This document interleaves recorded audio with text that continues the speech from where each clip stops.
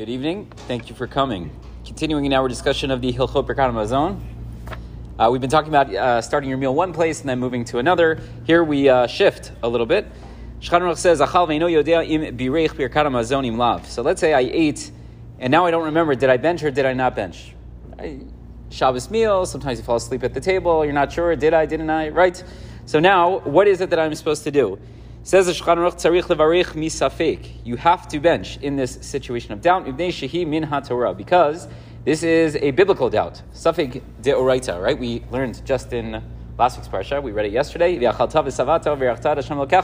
Right? We have a biblical obligation to say Birkat Hamazon, and we know that we have a concept in halacha of safek deoraita lechumra. We have a situation of doubt regarding a biblical requirement, so we say err on the side of caution. So here I don't remember, did I or did I not bench? So we say, we'll go ahead and bench misafek.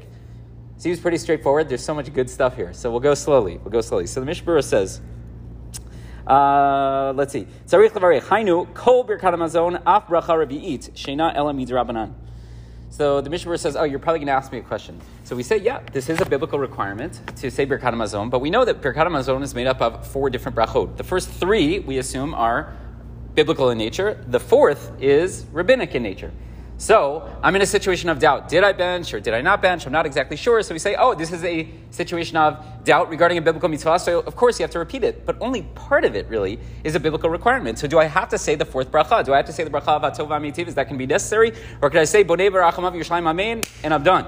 So the Mishnah Berurah says, no, you have to say all of them. Why? Ki hichi delo lizilzulei bas. Because we're worried that if we tell you that you don't have to say that 4th bracha, so then people are going to take it as seriously. And then the next thing you know, even when they're not in a situation of doubt, they're like, well, I'm kind of in a rush, and I know that this bracha is not so important, so maybe I'll just leave it out. Right? We're worried about that. So we say, go ahead and make sure that you say the entire benching. Now, it happens to be, this is the psak of the Ashkenazim, of the Achronim, of the Ashkenazim, but the Sfardim are much more lenient, and they basically argue the other way. They say, look, let's say I was in a situation of doubt where I'm not sure, I know that I said the first 3 brachot of Birkat Hamazon. I'm not sure if I said the 4th. So would we tell you have to repeat the 4th bracha of Birkat Hamazon? No, because it's only rabbinic in nature. And if it's a safek to Rabbanan, so we say, lekula, you could be mekel, you could be lenient if you're not sure. So they say, well, at the end of the day, if you knew you said the first 3 and you weren't sure about the 4th, we wouldn't make you repeat the 4th. So if you're not sure about all of them, why would you have to repeat the 4th? But the Ashkenazim are concerned that we're going to not take benching so seriously, at least that 4th bracha. So you say, you know what? Go back and say the entire thing. Okay, step 1. Let's go step 2, and then maybe we'll call it a night, even though there's many more things to discuss. So the Shulchan Aruch said that we have to bench out of a situation of doubt. Says the Mishnah Berurah here, V'gam yachol lotzi la'acher she'achal v'lo birech.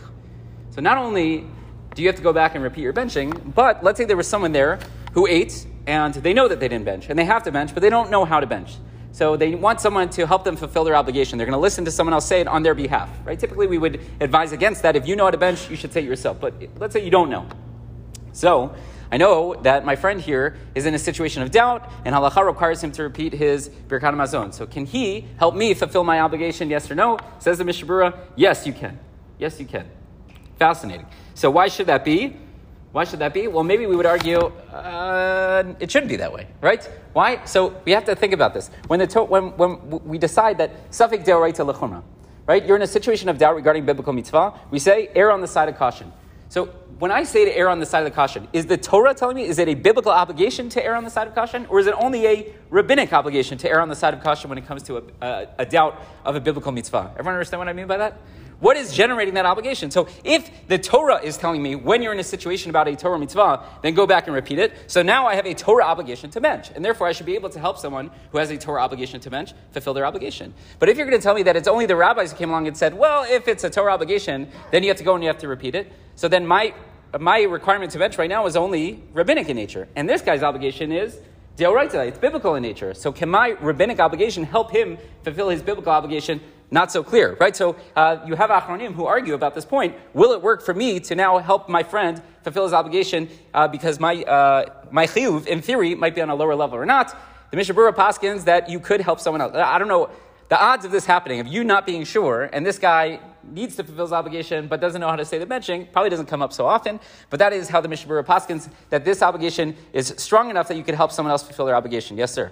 So in a situation where a woman intermarries with an Ashkenazi or Sephardi, and you have kitniyot, you go by the husband, what happens in a situation with personal prayer in terms of do they have to change their personal practice when there's a suffix that takes place?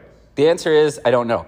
The real answer is, it used to be pretty straightforward. You would just follow the husband. Now it's much more liberal. So I don't know. I don't mean that in like a liberal way. I just mean like because there's a lot more intermarriages take place. It used to be that like Ashkenazim lived in Ashkenaz and the Sephardim lived in Sephardim, and never the two mixed. But in Israel, right, you have Ashkenazim and Sephardim all over the place. So it's been a lot of the rules have changed. I don't know what the facts on the ground are. So I'll stay out of it. But if it becomes a question, we'll ask the right people.